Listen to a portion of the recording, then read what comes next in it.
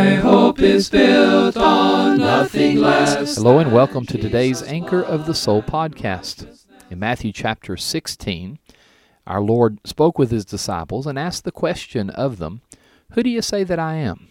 And Simon Peter in verse 16 answered and said, "You are the Christ, the Son of the living God." A true statement. Jesus is the Anointed One. There are other things that Jesus is known of in Scripture. I'd like to read you a little poem entitled, "Who is Jesus?" The author is unknown. To the artist, he is altogether lovely.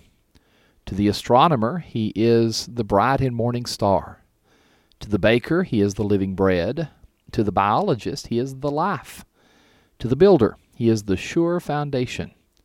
To the carpenter, he is the door. To the doctor, he is the great physician. To the editor, he is the good tidings of great joy. To the educator, he is the great teacher.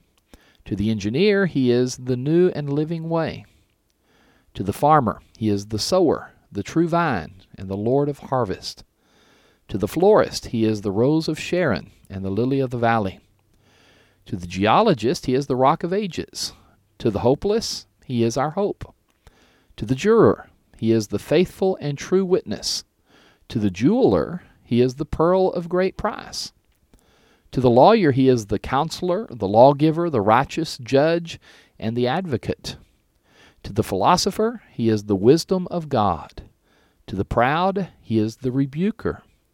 To the straying sheep, he is the good shepherd. To those who suffer, he is the comforter. To the thirsty pilgrim, he is the water of life. To the troubled soul, he is the pacifier. To the sinner, he is the Savior. And to the Christian, he is the all in all.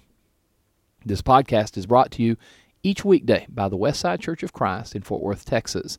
Our website is soundteaching.org. Until tomorrow, this is Stan Cox, and I'm wishing God's blessings upon you today.